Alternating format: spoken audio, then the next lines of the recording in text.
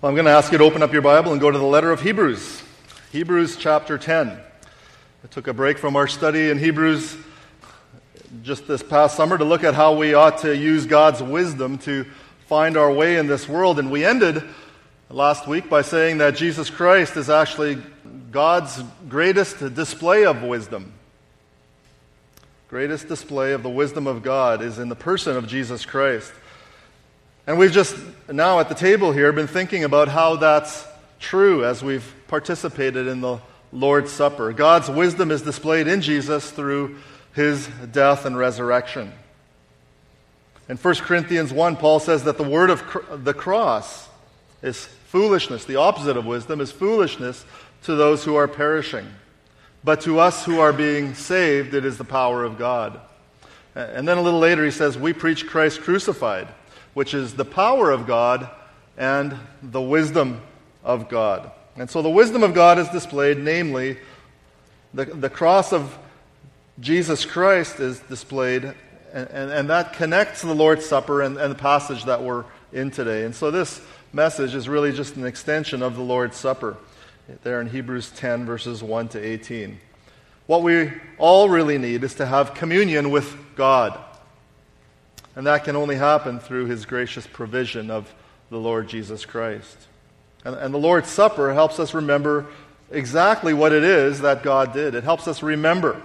And it's a reminder of sorts and a remembrance of sorts.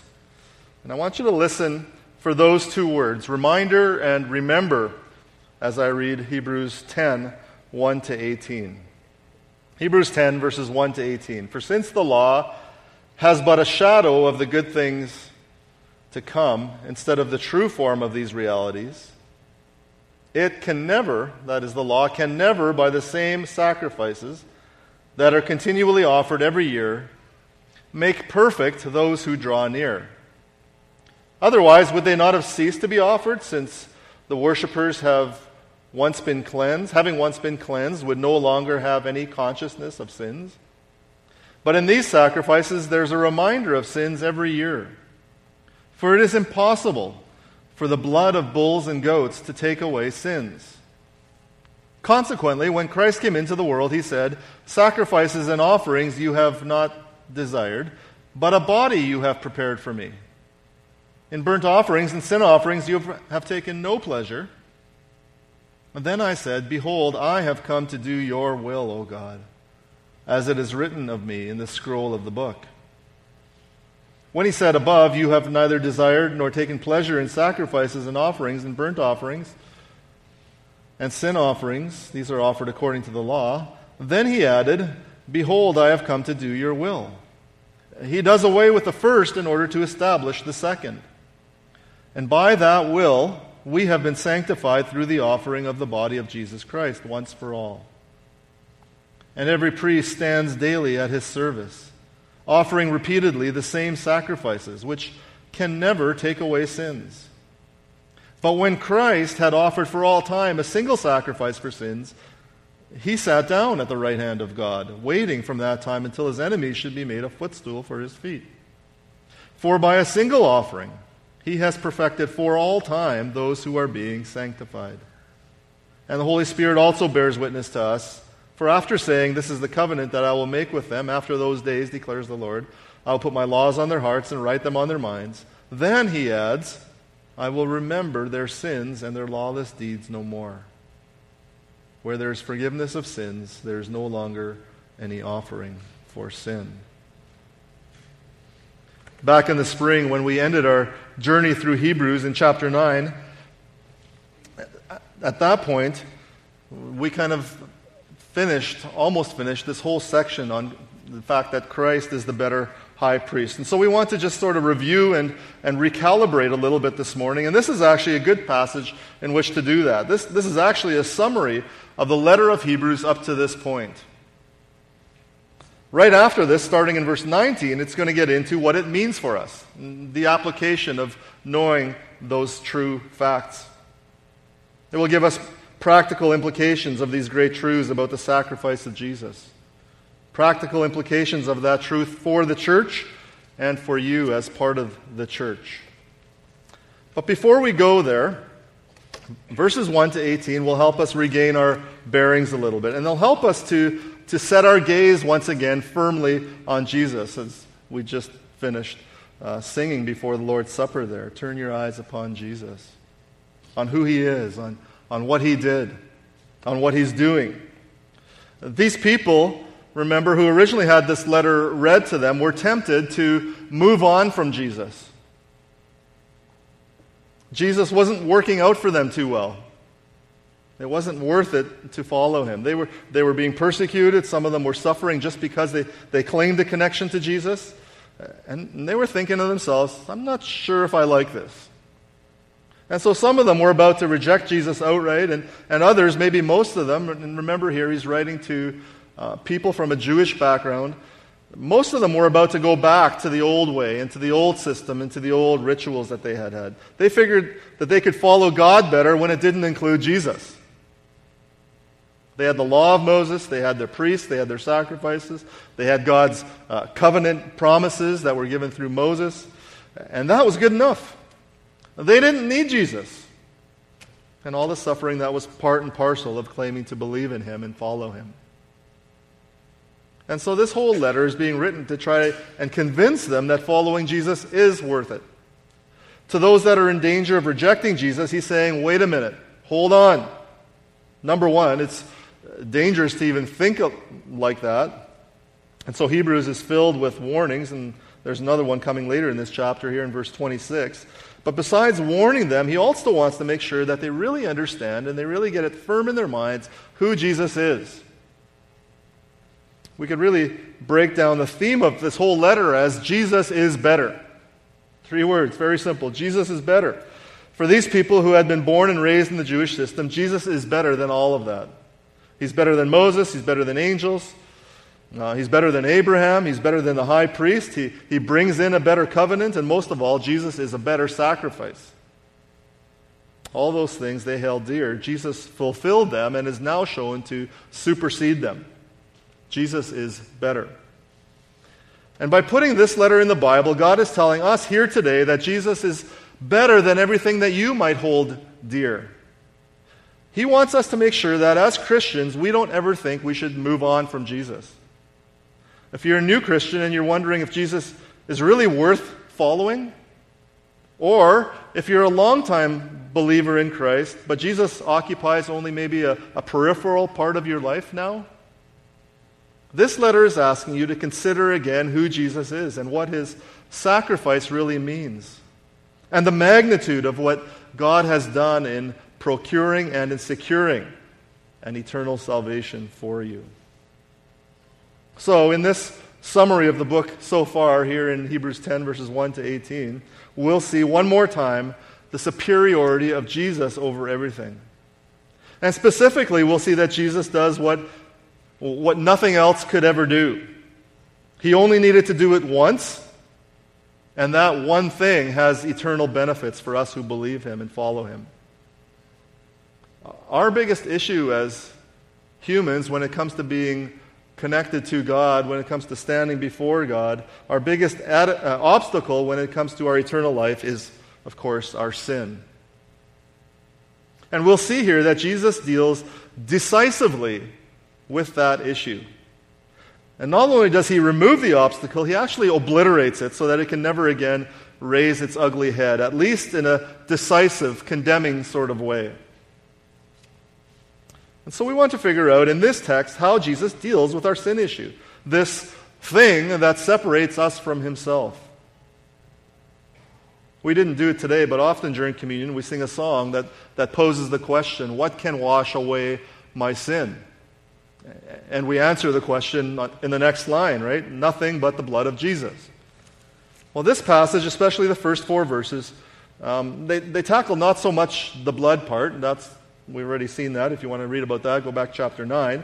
But they tackle the nothing but part, nothing but the blood of Jesus. What can never take away our sins? That's the question there that's answered in verses 1 to 4. And here it talks first about the law. Verse 1, since the law was but a shadow of the good things to come, instead of the true form of these realities, it can, and there you see the word, it can never, by the same sacrifices that are continually offered every year make perfect those who draw near. The sheer volume of those sacrifices over the years can never make perfect those who draw near, the worshipers of God. The laws and the sacrifices that were designed by God in the Old Testament, Jewish, Hebrew system, can't never, it's a double negative, they can't never make people perfect. You see the same thing in verse 4. It's impossible for the blood of bulls and goats to take away sins. It could never happen. It was impossible. What can wash away my sin? Well, certainly not the blood of bulls and goats. Certainly not sacrifices in that old system. And so you might be asking, what was the problem with the sacrifices? Didn't God command that whole intricate and very complex system of sacrifices back in the Old Testament, in Exodus, Leviticus, Numbers? Well, yes, he did. And it did have a purpose for a time. It could provide a certain kind of forgiveness for sins. But God's purpose in having those and setting up that whole system was that they were always a shadow of the good things to come. They were never anything but that. It pointed forward. And you could see that in the fact that they were repeated every year. And they were the same sacrifices. You could see their futility in that. They never changed. They never got better. They were never improved upon.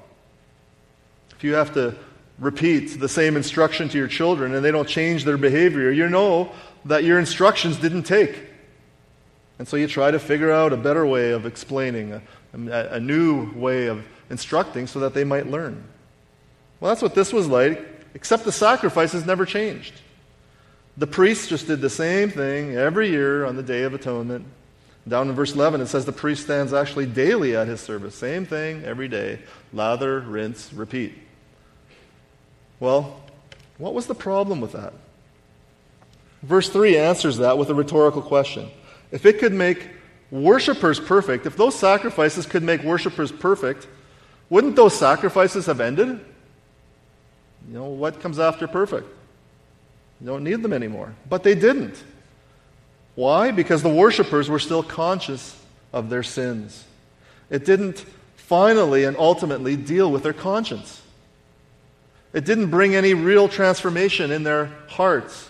The sacrifices didn't do the job, so they were back again the next day or the next year because there was more sin to be forgiven. Sacrifices had no permanent effect. They were incapable of reconciling people to God. And that visual would have been very clear as the priest would take the sacrifices and he would disappear behind a curtain to deal with sin. The people didn't have any access to God. They couldn't get to God. And so every year, that was a picture of the fact that they were sinners. And so look at verse 3. In these sacrifices, there's a reminder of sins every year. It was just a reminder of their sins. What's good about that? Being reminded of your sins every year.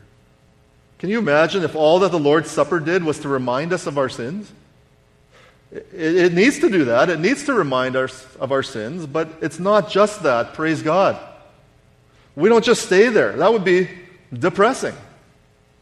But that's exactly what it was back in those days. There was nothing in the law that would finally deal with sin. It only gloriously pointed ahead to something that was to come.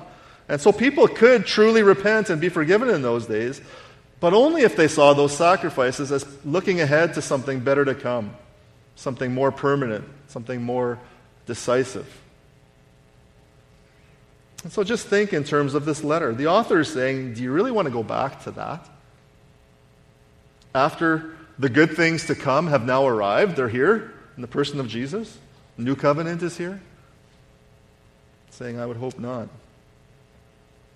Maybe some of you have come to Jesus and you maybe wonder why things haven't gotten better for you, as perhaps advertised. You have become a Christian under the assumption that your life would be better now and you wouldn't have any problems anymore. Maybe someone gave you that impression. You've tried to do all the right things, and yet some of the same problems that you had before are coming up again. And you might be thinking, why is nothing changing? Why is life not great all the time? And in your conscience, you're thinking, maybe, why do I still feel guilty? Well, maybe you're trusting in the wrong thing. Maybe you're still depending on circumstances. Maybe you're trusting in your performance and in doing those right things. Maybe you're still asking, how can I ever please God? Well, don't give up yet. Hang in there, because that's what we'll get to next. The question verses 5 to 10 will answer that exact thing for you. What pleases God? Look again at verse 5. Consequently, when Christ came into the world, he says, sacrifices and offerings you have not desired, but a body you have prepared for me. In burnt offerings and sin offerings you have taken no pleasure.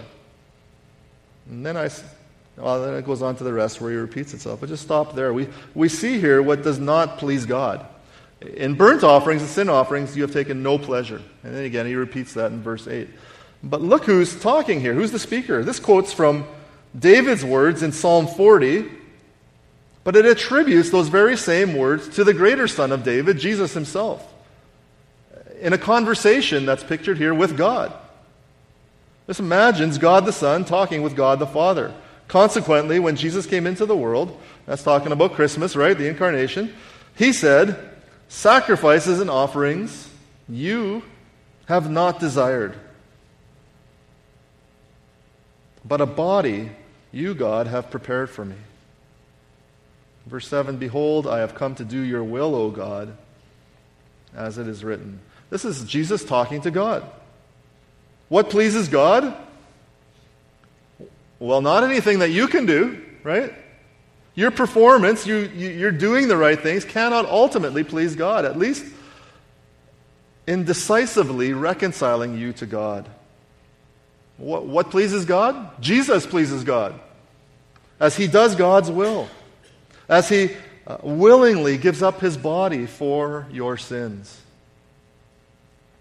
Jesus' sacrifice pleases God. And now you can only please God when you are united with Jesus by faith in his atoning sacrifice for your sins. God is not pleased with offerings and sacrifices that don't involve any heart change. He doesn't want us to go through the motions in our worship. What he does desire is heart change, a truly repentant, a transformed heart. He wants our heartfelt and wholehearted obedience. That's what pleases God. And that's what Jesus came, that's what he willed to do. He came to offer himself, and he actually did it for our benefit. Verse 10, by that will we have been sanctified through the offering of the body of Christ once and for all. Jesus went to the cross on his own volition, which is, of course, different than the animals. They don't have any volition, right? They're just taken there by someone else.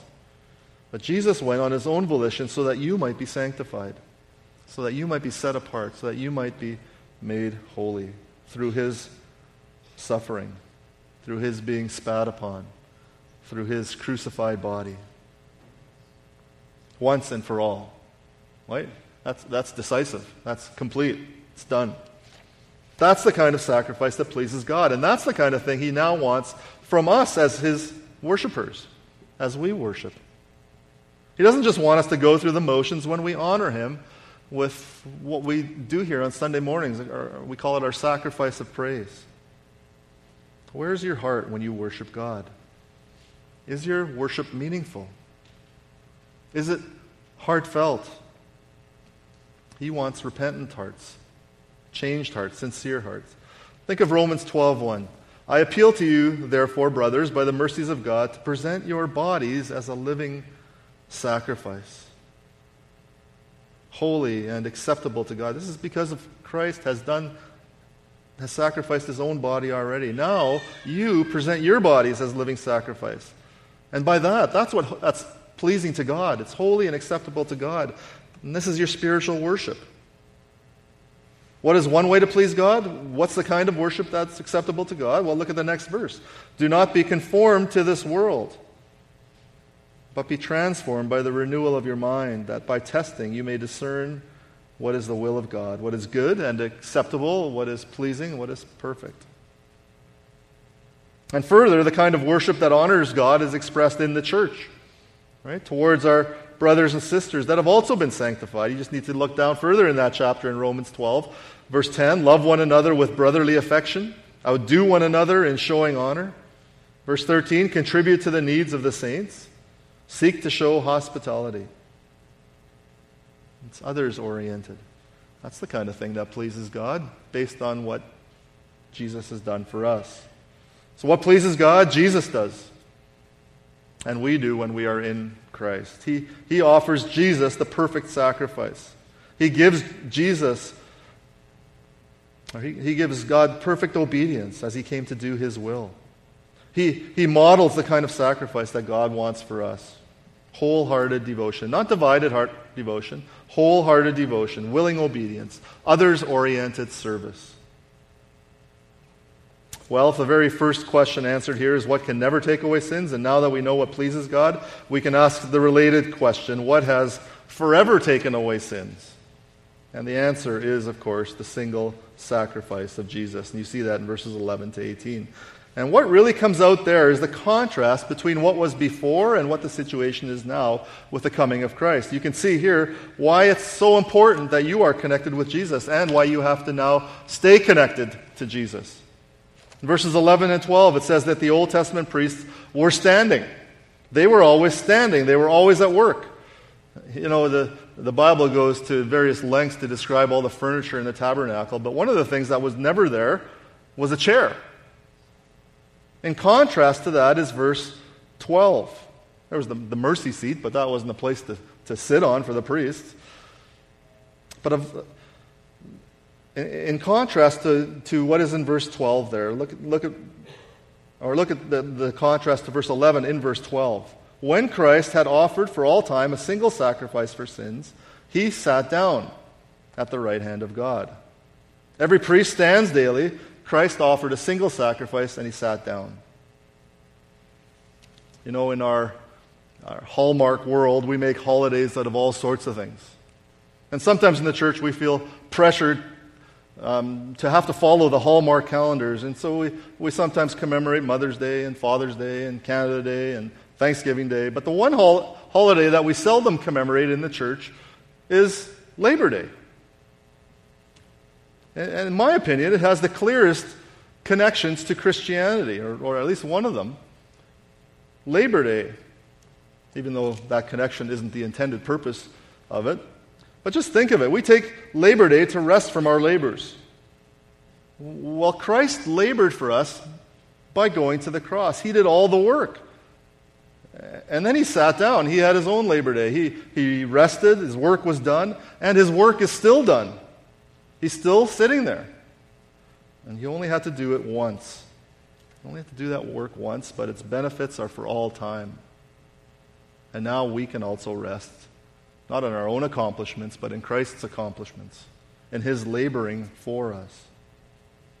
And so the Old Testament priest was standing daily, offering repeatedly the same sacrifices, which can never take away sins. You see the futility there, don't you? But Christ offered a single sacrifice, and then he sat down at the right hand of the Father. In the old system, there's futility. In Christ's work, there is finality. His work is completed. It is finished. It is done. Verse 14, for by a single offering he has perfected for all time those who are being sanctified. Through Christ, no more guilt in our conscience.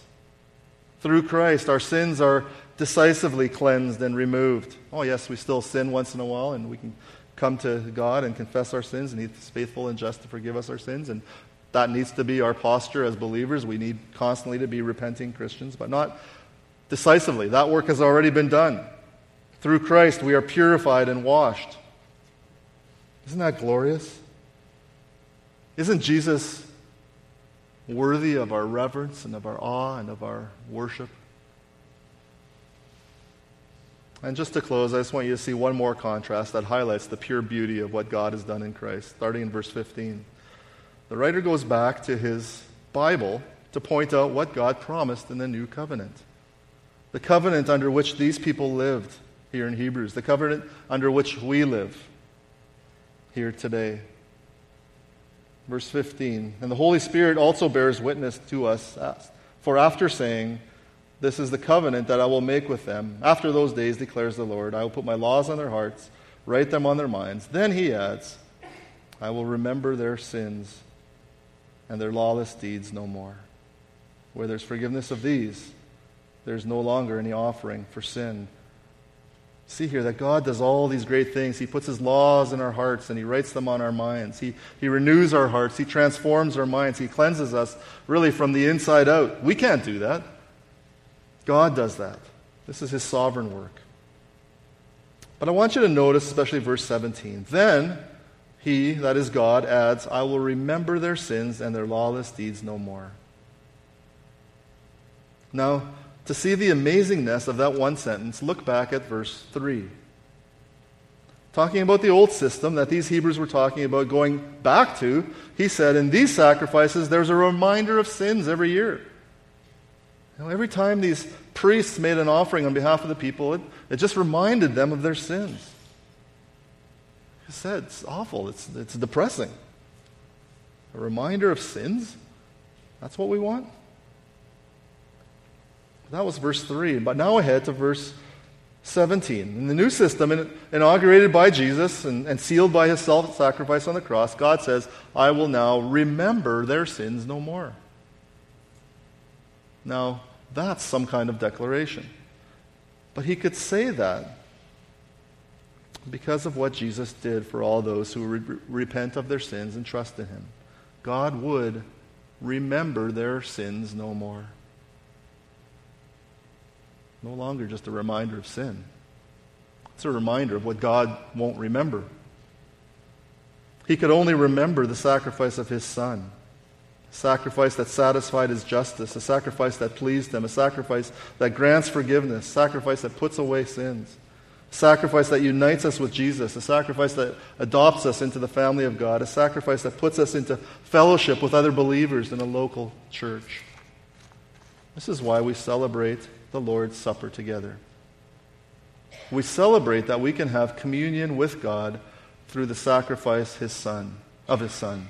And we remember the one who dies so that we could no longer just be reminded of our sins, but that we would remember the one who remembers our sins and lawless deeds no more. Our Father, how great is that? We are so thankful for your Son and our Lord and Savior. We thank you that in his and in your great and grand and glorious purposes, you sent him to this earth. And we thank you that he came to do your will, to offer himself for our sins. Lord, we admit that it's sometimes hard to get our head around the depth and the magnitude of that one sacrifice. Our minds often drift to lesser things. But we thank you for planning it, and we thank you that your Son obeyed your plan perfectly and carried it out to perfection. Thank you that you now remember our sins no more, because Jesus paid for them all. Thank you for forgiveness. Thank you for mercy. Thank you for the fact that we can draw near to you now in worship through the one sacrifice of our sinless Savior. And now as you walk out into the world, may the grace of our Lord Jesus Christ and the love of God and the fellowship of the Holy Spirit be with you all. Amen.